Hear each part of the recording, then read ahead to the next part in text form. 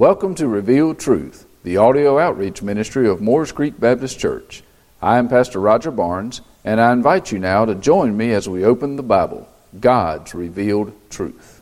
Starting the 17th verse of Acts chapter 3. If you have that, would you stand with me in the honor of the reading of God's Word this morning? So Acts chapter 3, 17th verse reads like this. Yet now, brethren, I know that you did it in ignorance, as did also your rulers. But those things which God foretold by the mouth of all His prophets, that the Christ would suffer, He has thus fulfilled. Father, this morning we have heard the name of Jesus Christ proclaimed through our fellowship time, through our music, through our prayers to you this morning, Father. And now I ask you to help us focus upon that name that was so important to Peter that he stood before thousands of Jews and condemned them by telling them what they did with that person named Jesus. Let us see ourselves in their sandals standing in that portico this morning as we listen to Peter's words. Let your word be heard, Father, by making very little of me and very much of you, that you may be glorified in this place. It's in the name of the Word, our Lord and our Savior, Jesus Christ, we ask these things. Amen. Thank you. You may be seated. So we've been looking at this sermon of Peter's here for about 5 weeks. This being our 6th week in this short sermon of Peter's. Aren't you glad that I didn't preach in the portico? They'd have been there about a month and starved to death waiting for the invitation probably. But there's so much in what Peter said to these. There's Peter and John, and they've been standing there before, as Peter said, the men of Israel in verse 12. And they've been gathered in this porch, or this portico of Solomon there at the temple. And they're standing there with the one who is a physical demonstration of God's power, if you remember, because this whole thing started at the gate beautiful with the lame man being given the only thing that Peter had to give him, which is the power of God through the name of Jesus Christ. As he stopped and he spoke to him and said, "Rise and walk in the name of Jesus Christ." So standing there with him is this man that was formerly lame. And Peter's been standing in the portico, and he's been heaping upon them the guilt of their rejection and murder of this man, Jesus Christ. And he's just laying this guilt on their shoulders. And he's telling them, he's explaining to them that what has taken place with this man Jesus at this cross. And he's relating it to the power that they've seen and witnessed in this lame man being healed. And lay the guilt on their shoulders. He is surely done. He is surely done. You see, he's done this by giving them 5 names, 5 characteristics, declaring who Jesus is. And he's told them with each of those characteristics, this is the man that you've murdered.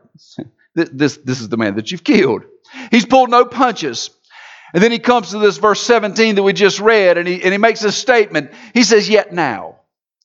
He's getting ready to make a transition. This is a transition statement. It carries us from what's been said to what he's about to say. It makes a connection between these first 5 names and the 6th name that he's about to declare to them.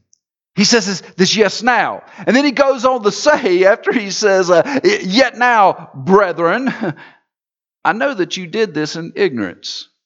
Boy, that's the way to boost the crowd, isn't it? Preacher gets up every morning and says, I know you're ignorant, turning your Bibles to such and such page. Well, that's a way to draw a crowd now, isn't it? He'd been telling them that about their participation in the death of Jesus. And he had told them they were guilty for the death of Jesus Christ. And make no mistake, they were no more guilty than we are. They were no more guilty than we are. Because if it wasn't for our sin, Jesus Christ would have never crawled upon the cross or had to crawl upon the cross. Yes, they may have been the ones that screamed for Barabbas to be released and Jesus to be murdered, but by us deciding to accept sin over God, we were screaming the exact same thing. We were asking for the murderer, not the Prince of Life, if you remember from last week. And now he tells them, he says, you know what, I understand why you did this. I understand why you did it. You're ignorant. You're ignorant. What a word. What a word. Let me put a little light on that word for you. If you remember way back a couple of years ago when we were in the book of Ephesians, we ran across this 4th chapter in the 18th verse. And the 18th verse of the 4th chapter of Ephesians says this, having their understanding darkened, being alienated from the life of God because of the ignorance that is in them, because of the blindness of their heart.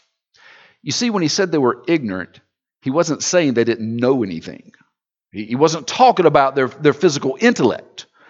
He was talking about their spiritual heart. They were ignorant about God's love for them. They were ignorant about God sending his only begotten Son. They were ignorant about this Jesus being the Messiah that they so desperately wanted. Peter, like Paul, is not saying that they were ignorant people. What he's saying is that the knowledge they do have comes from the wrong place. It comes from the wrong source. Their understanding of the Messiah and who the Messiah would be came from their tradition, not from God. Careful, church. A lot of what we do, and a lot of how we see God, and a lot of what we think about Jesus comes from our tradition, not from the Word of God. And that's what he's telling them. He's saying it's not that you're not pursuing God. It's not that you're not looking for a Messiah. It's not that you're an irreligious, ignorant people. It's that you're using the wrong source. You're going through all the right motions, but you're taking your advice in the wrong places. Since you're working from the traditions of past instead of the proclamation of God. To the proclamation of God. He even goes as far as to say, after he says, I know that you did it in ignorance, he goes on to throw a little gasoline on the fire. He says, as did also your rulers. To us, that doesn't mean a whole lot. But to that group standing there in that portico, that could have incited a riot. Why were they looking for a Messiah? They wanted to get rid of the rulers they had. They wanted to get rid of this Roman rule, this control factor, this whole government that suppressed them, that for eons, it seems like in their mind, they had been in bondage to someone or something. They wanted to get rid of these rulers. And now he says, you know what? You guys were just ignorant about the whole thing. Matter of fact, you were ignorant just like your rulers. A slap in the face. Peter pulls no punches. He says that you were ignorant just as those that you want so desperately to be overthrown and out of your life and out from under. What is it that they were ignorant about?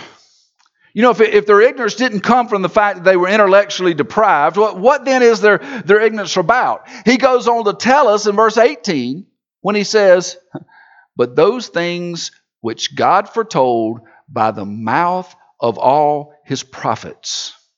Keep in mind this Jewish community that stood before him, these men of Israel were steeped in tradition.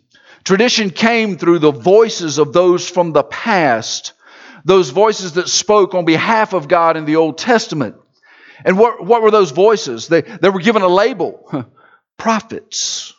These voices were prophets, and Peter tells them that their ignorance comes from not heeding the word of God through the prophets.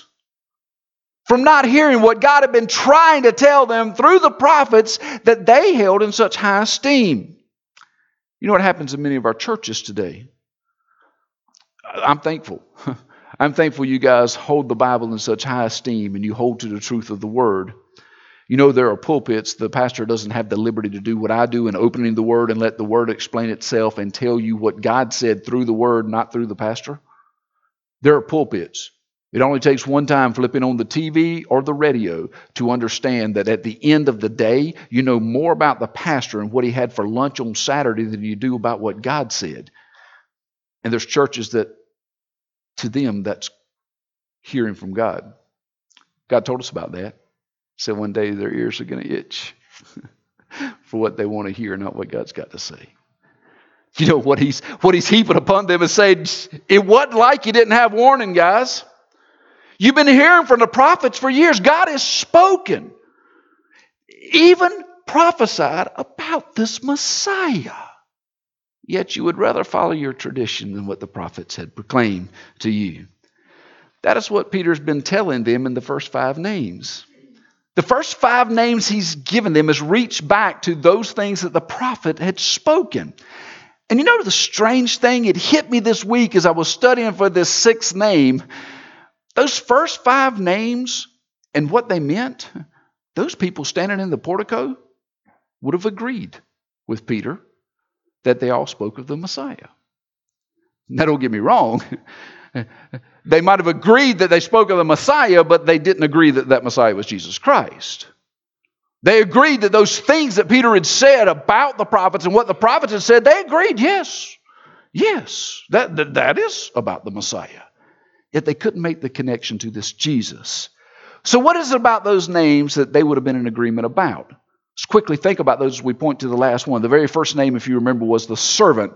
They would have agreed that God's Messiah would come as some type of servant. And why would they say that? Because Isaiah, one of the greatest prophets, said that. Called him a suffering servant, as a matter of fact, that he would be a servant to them. And they had experienced, in some sense, God's servanthood to the people of Israel and is taking care of them. Yet, they were ignorant that this man, Jesus, was the servant of God and the servant of man.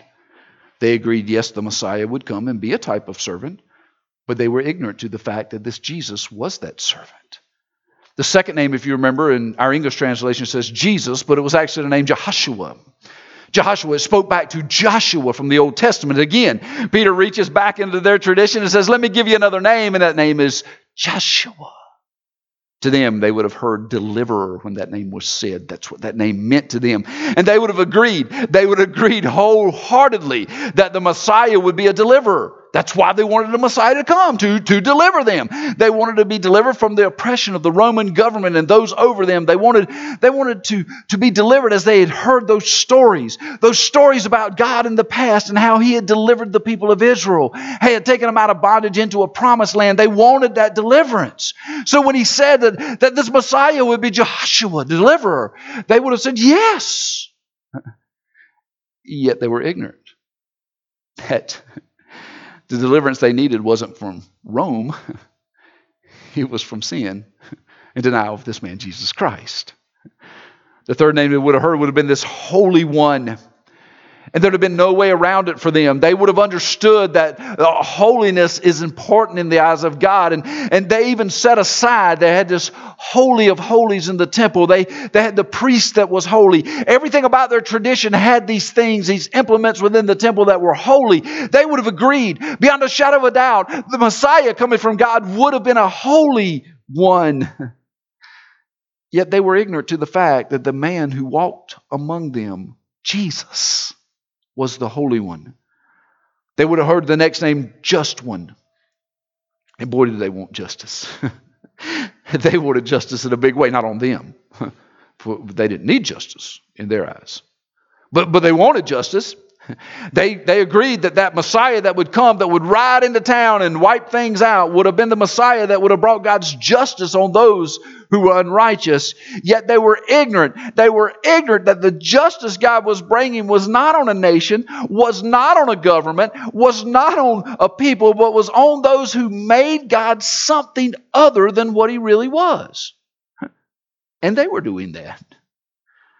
They didn't understand that this God was a God of mercy and grace. See, when Peter uses this yet now word, he switches from the justice switch to the grace switch that we'll see in the weeks ahead. And he goes on then with that fifth name, the Prince of Life.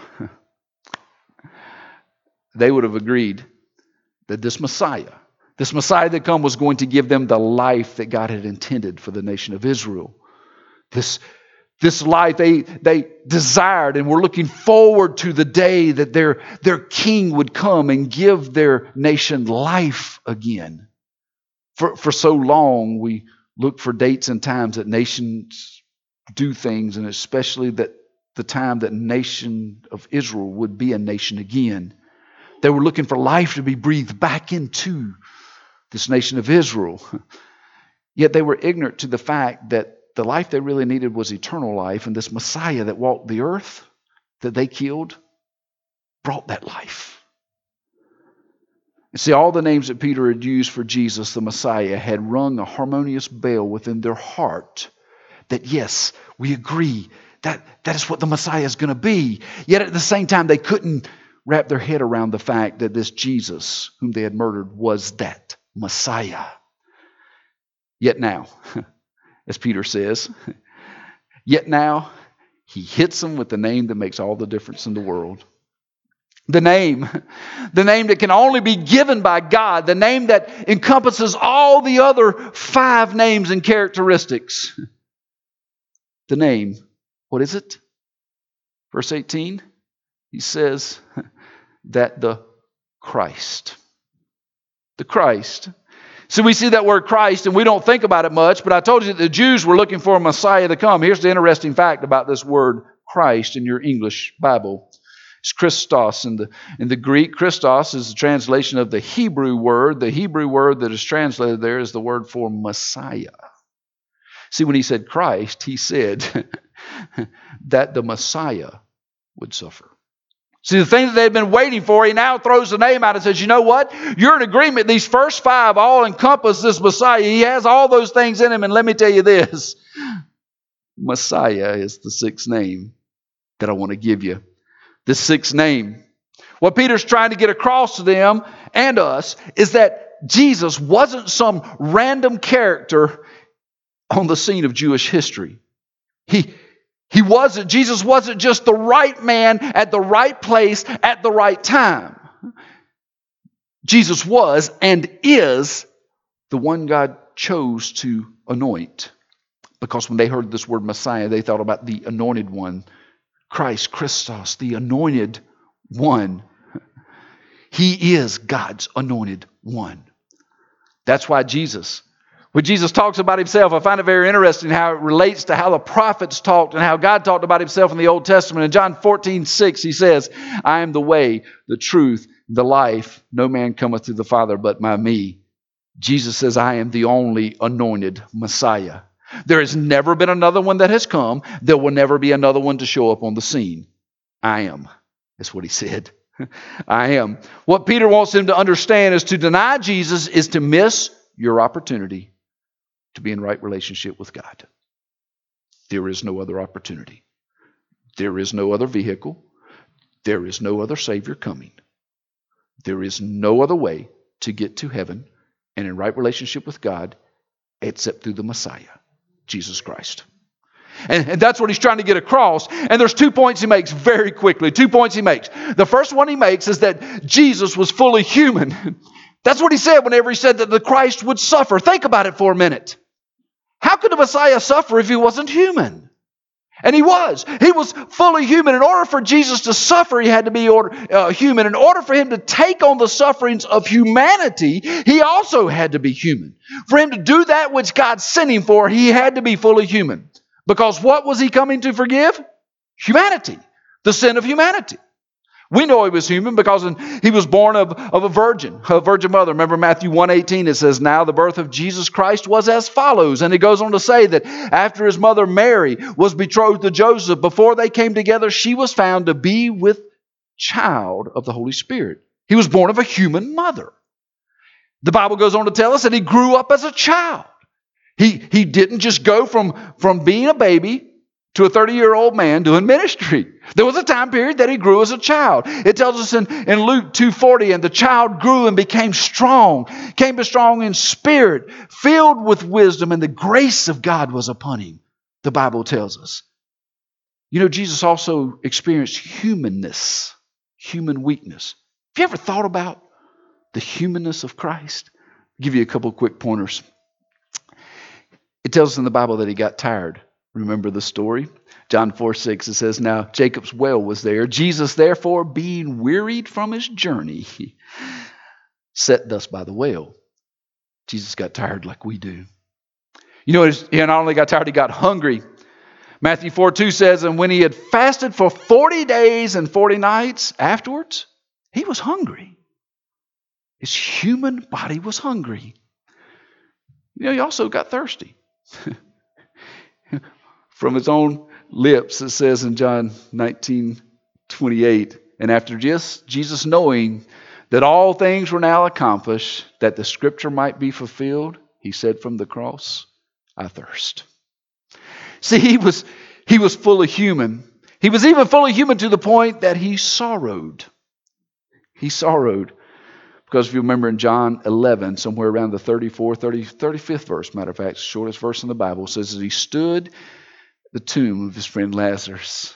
The verse is 2 words. Jesus wept.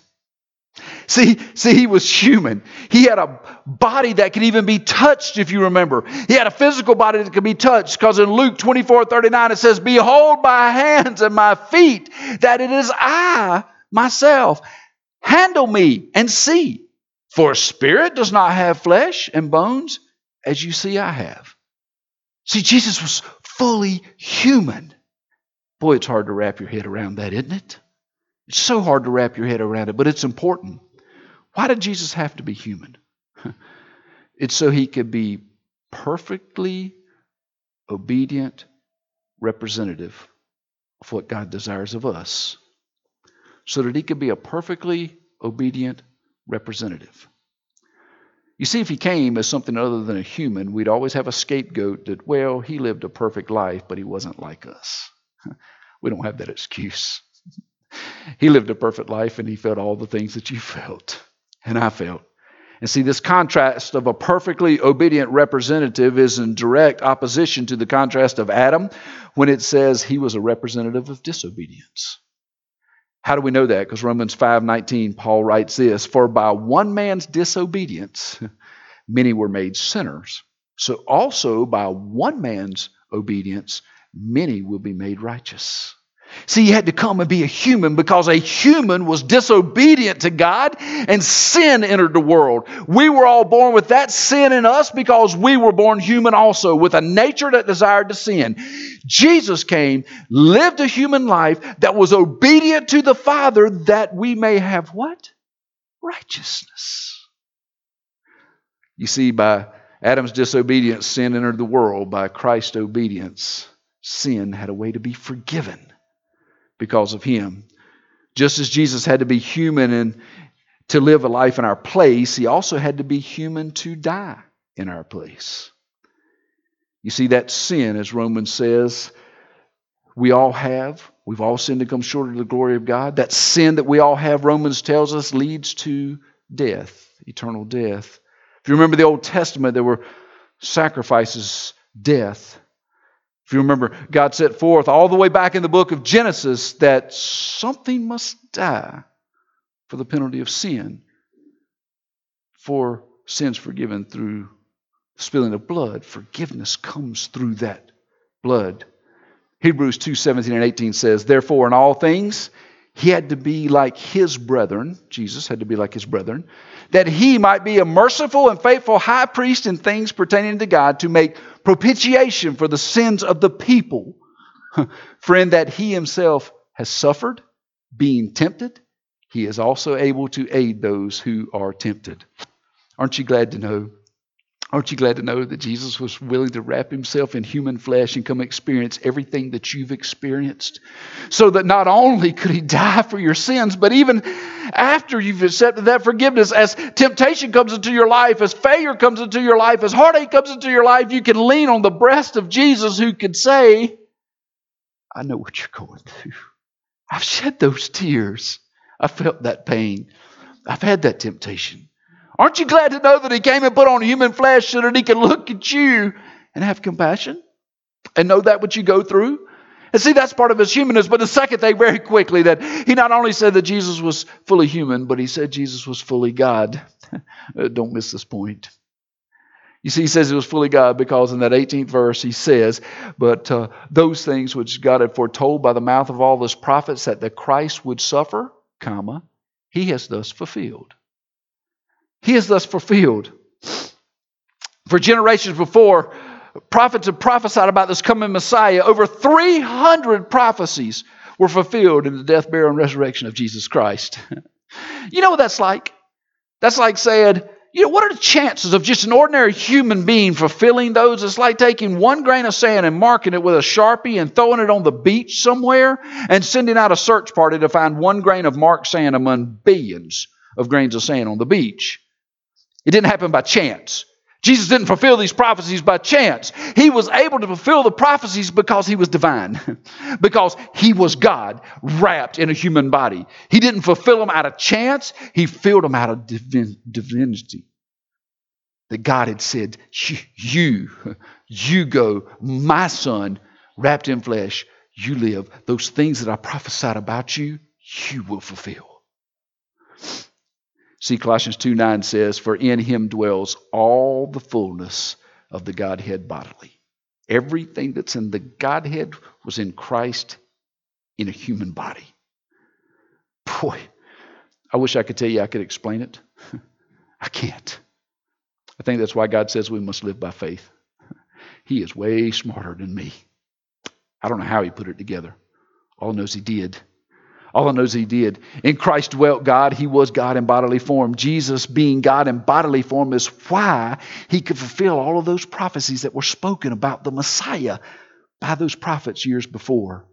And that's how Christ could be our salvation. That's really how he could be our salvation.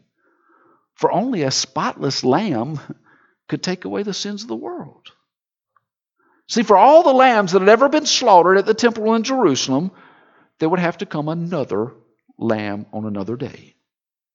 There would have to be another sacrifice yearly, the Day of Atonement. But when the Lamb of God, Jesus Christ, the Messiah, died, he said it from the cross himself, it is finished. There are no more sacrifices. Because this fully man, fully God, crawled upon a cross and died for our sins. That's how when John writes this gospel, when John writes this beautiful gospel, he makes these statements. One day we'll take time to look at each of those. But they're called the I am statements. Have you ever studied the I am statements? Jesus says things like, I am the bread of life. I am the light of the world. I am the door. I am the good shepherd. I am the resurrection of life. I am the true vine. I am come that they might have life and that they might have it more abundantly. He makes these I am statements. Connect that to the prophets in the Old Testament. Just as God, when Moses approached him and said, okay, you want me to go to him, who do I say sent me? What did God say? I am who I am. When Jesus in the New Testament says, I am the bread of life, he's echoing the words of God the Father when he says, I am who I am. Just like those Jews gathered in the porch of Solomon listening to Peter explain the importance of understanding, the importance of knowing who Jesus is, we need to understand who Jesus is in our lives. We need to understand who this Messiah is. I know this. Some came here today looking for a servant. You came here looking for a servant. There's something in your life you need taken care of, and you're looking for a God who will serve you by giving you what you want. There's someone that came looking for a servant. There's someone that came looking for a deliverer today. You've got a situation in your life that is bigger than you can imagine. You're looking for someone to deliver you from that situation, a God who will deliver you from that situation. Some came today looking for a holy and a just one. You want God to set you apart from the craziness of this world? And you want him to bring justice on stuff that seems so foolish, it just drives you nuts. You watch news and you say, God, set me apart from that. Send somebody to just wipe them off the face of the earth. You're looking for a holy and just one. Some came this morning looking for the Prince of Life. Quite honestly, you don't like the life you got. You can't see anything good at the end of the rainbow. You can't wrap your head around this life that you're living winding up good. And it's frustrating. And you came this morning looking for a God that'll just make your life better.